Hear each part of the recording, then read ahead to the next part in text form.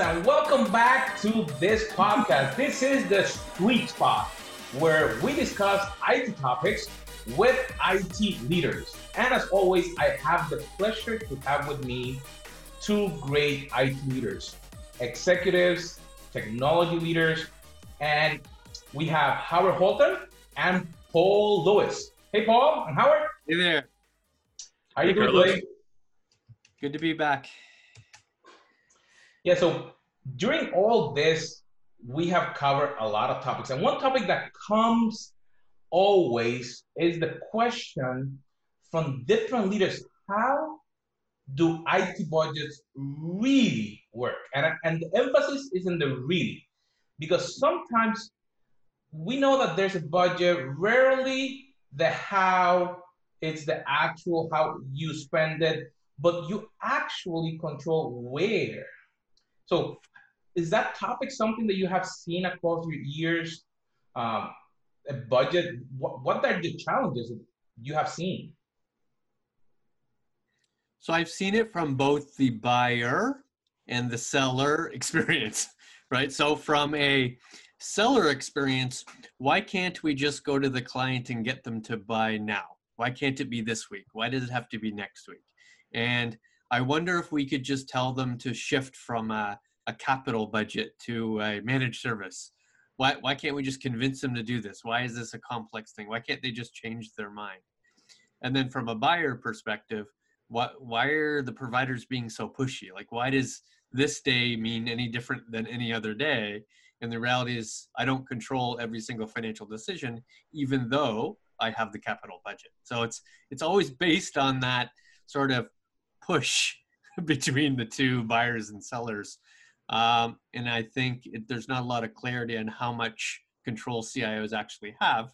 And there's differing controls, and Howard will certainly talk to this, the difference between sort of SMB CIOs versus, big enterprise CIOs. But you mentioned two terms that probably some of our listeners or the people who are watching us may be comfortable with or not. You mentioned CapEx and OpEx. Can you give us a little bit of a detail of what that really is and what that means for a company or for an IT leader?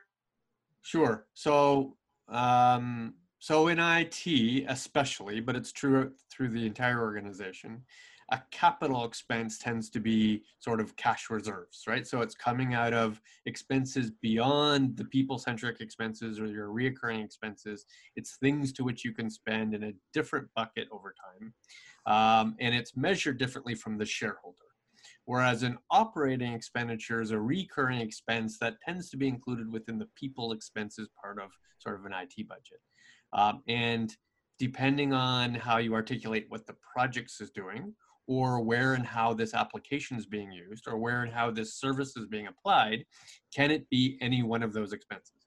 And of course, there's lots of spectrum dimensions in there, right? There could be full capital spend or a capital lease or just a primary release, or it might be an as a service or a pay-per-use or a full managed service, or I could just be renting this thing, right? So there's a lot of different complexities in what that really means.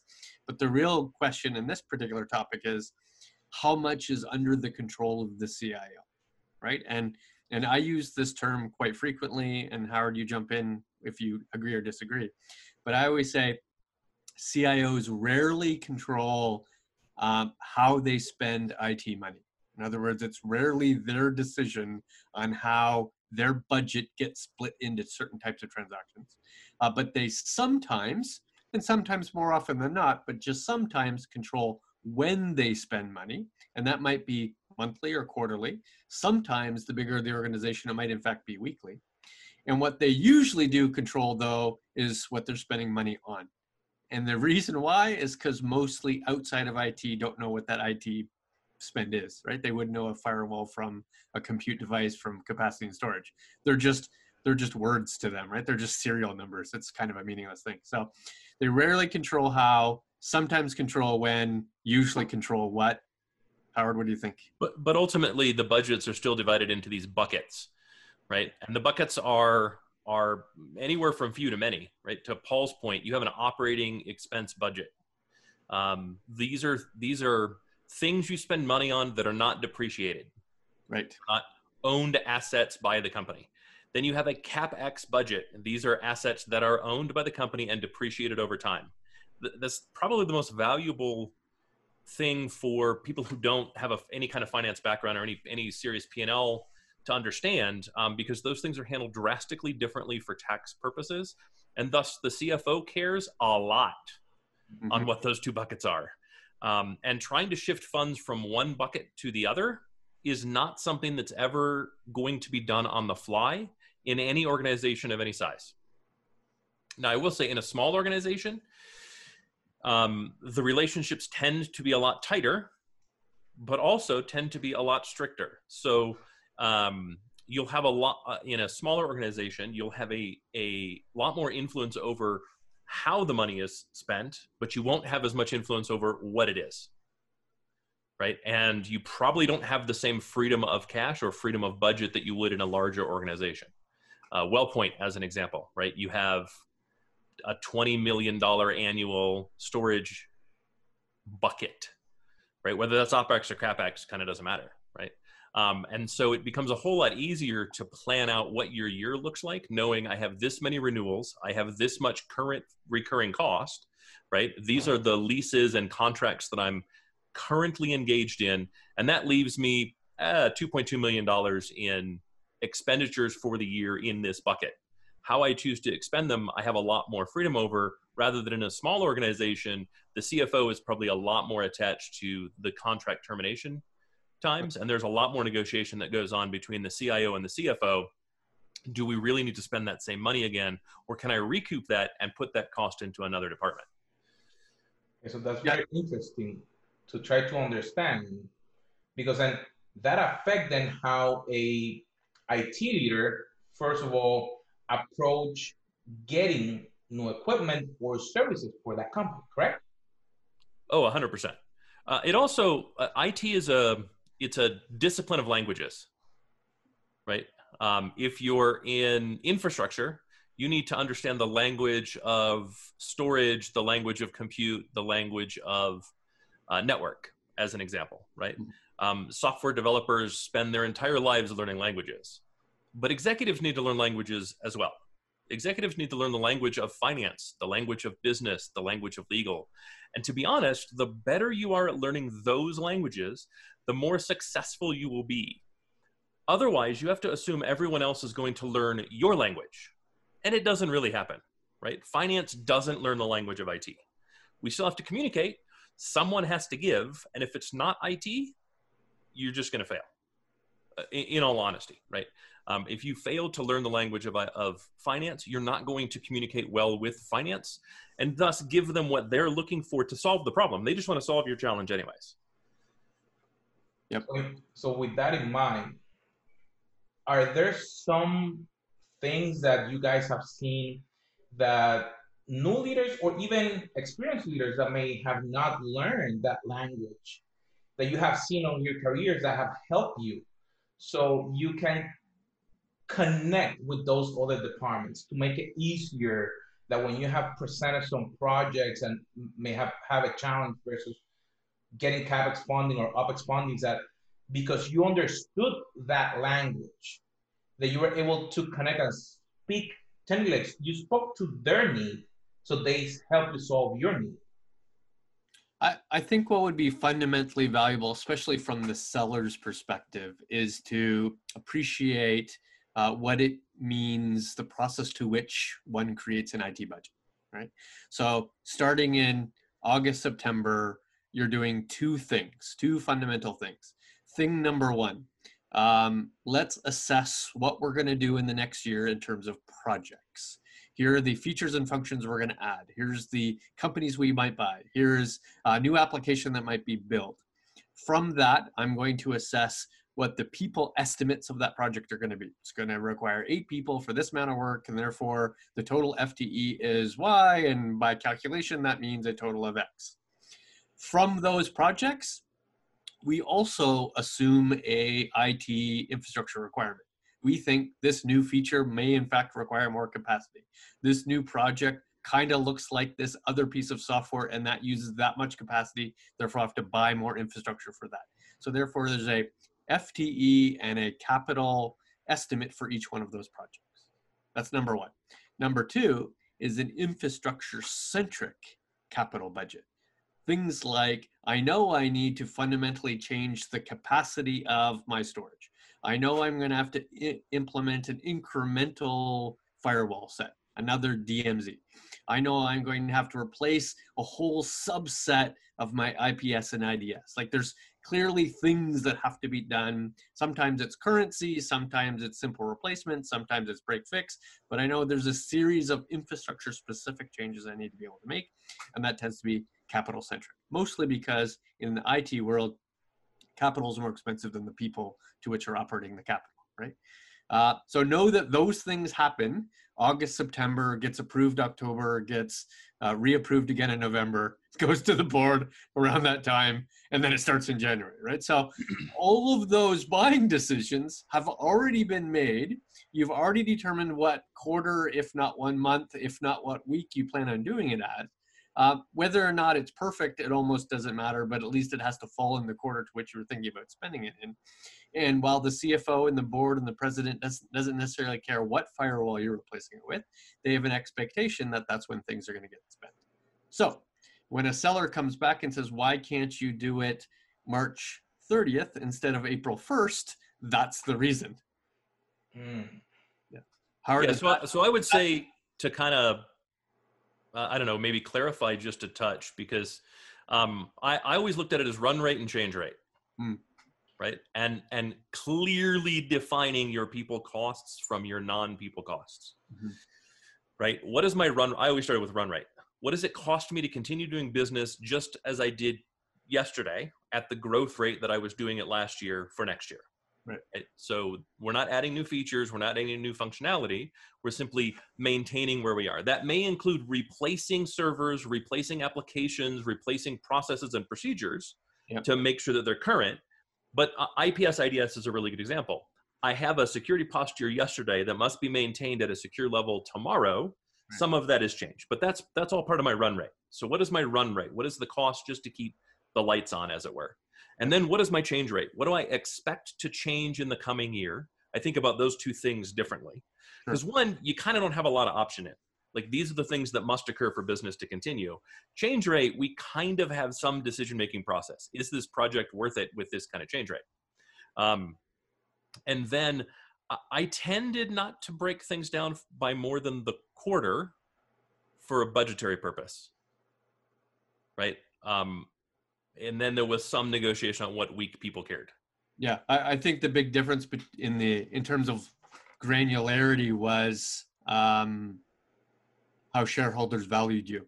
So if you're a private organization that had the shareholder of executives, it almost didn't matter. But if you're a public company that expected monthly distributions, then there's a whole different situation, right? Where for sure. I have to measure my safety, right? Measure the growth of the organization in a far more granular way. So let me ask you this question. Then what happened when there's an emergency? Emergency funds are created or not. So is that normal on IT? Is that something that is the decision of the company? Is that part of your budget? Do you put that in there? Sometimes it depends. Like, what do you define as an emergency? We need to spend $200,000. Okay, that's contained within IT.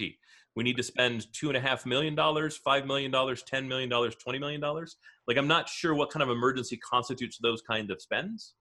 But let's say, for instance, some new exploit comes out. It uses social engineering and attacks the business itself. Nothing IT could necessarily. IT's current systems weren't set to prevent it. It happens, right? CryptoLocker, right? Ransomware, the first few times, right? We'd never seen that before. That was new. Those are going to be major board-involving, non-budgeted emergencies, right? That's the kind of stuff you go to the board with, and the board figures out what they're going to do about it from a financial standpoint. I don't know of anyone who's able to go, yeah, I mean, I have it in my budget to handle that. We don't operate that way. We operate with single-digit percentages of flexibility. Okay. Would you agree, Paul? Sorry, absolutely. The board will create additional funds because a good portion of those emergencies are business emergencies versus IT emergencies. Unless there is a IT specific, bad guys are trying to get in. However, they'll still assign new budgetary value to you. It is worthwhile addressing the difference between allocation of projects to a capital project versus an operating expense project, to which you wouldn't normally be able to do real time, but sometimes you have to. Like normally you do it in the budgetary process where you're saying, by definition, this is adding new value to the organization, therefore I can capitalize its expense, including the people allocation to it.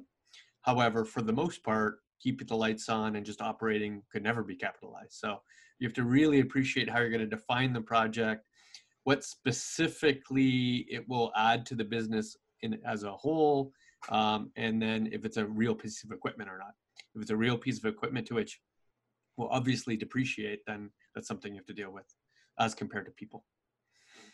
For sure. And I would say understanding the tax implications of OPEX versus CAPEX is something that's reasonably important. Understanding that this is a depreciating asset that has a tax table that goes along with it and is going to be depreciated over time. Talk to your CFO or whoever your financial interface is to know what that table looks like. Mm-hmm. You probably don't have to ask twice. That way, like as a CIO, I can look at it and go, well, this thing only has use for 3 years. I don't want to depreciate it for 7. Right. So I would say that's probably the stuff I would look at. Now, I will be honest. The thing I wished for most in my vendors was that they listened when I talked to them about things having to do with my budget. Right. This is Q1. I'm not doing storage in Q1. None of my contracts are up till Q3. You're not closing anything this month. It's just not going to happen. Right. No matter how good of a deal it is. Right. And generally, if I tell you it's Q3 and you come knocking on my door the last day of Q2 to get it closed, it's still not going to close until Q3. Right. And it may not close until the very last day of Q3. Right. Ultimately, I'm the buyer in that case. And so my budget is the only budget that matters. My financial timeline is the only timeline that matters. And I always hated when they said, oh, well, we'll give you super special magic pricing. So your cost of goods is going up in the next day, right? Right. Special pricing closes March 31st. So April 1st, your cost of goods goes up that much. Right. Because I'm willing to guarantee if I call you on April 1st and go, hey, that pricing you give me on March 31st, you need to match it, or I'm going with your competition. That's amazingly enough, competitive pricing looks the same as end of quarter pricing. That's right. I don't think I've ever received April 1 pricing that wasn't exactly the same as March 30th pricing. It's just never occurred. Yeah, I did a couple times and it took one phone call to fix it. Right. Because ultimately, it doesn't matter to me. I can't change my budgetary cycles. It doesn't work that way. I have a little bit of flexibility with leasing, right? Because I don't start paying for it until the day the lease is signed, right? Until the day the lease is closed and executed. And so there's a process in there generally between delivery and starting payment on the lease. So I have a little bit of flexibility there, but if I'm doing capital expense, I don't have flexibility. Doesn't happen. So go away. So I think that's no. Yeah, so that's probably a good place to wrap. Do you have anything else there, Paul? I think that covers the topic. Cool. So it's been an awesome discussion with you guys. And for all of you that are listening to this, we welcome your questions and your comments across all the platforms. If you're listening to this, leave us a comment, share it, subscribe. If you're watching our videos or our lives, share it with your team, share it with your IT leaders and potential leaders. Because the whole idea is that we want to help your teams grow and develop so we all have a better IT environment. My friends, it's been awesome to have you here, Paul and Howard and myself, Carlos, and we'll see you on our next podcast. See you later.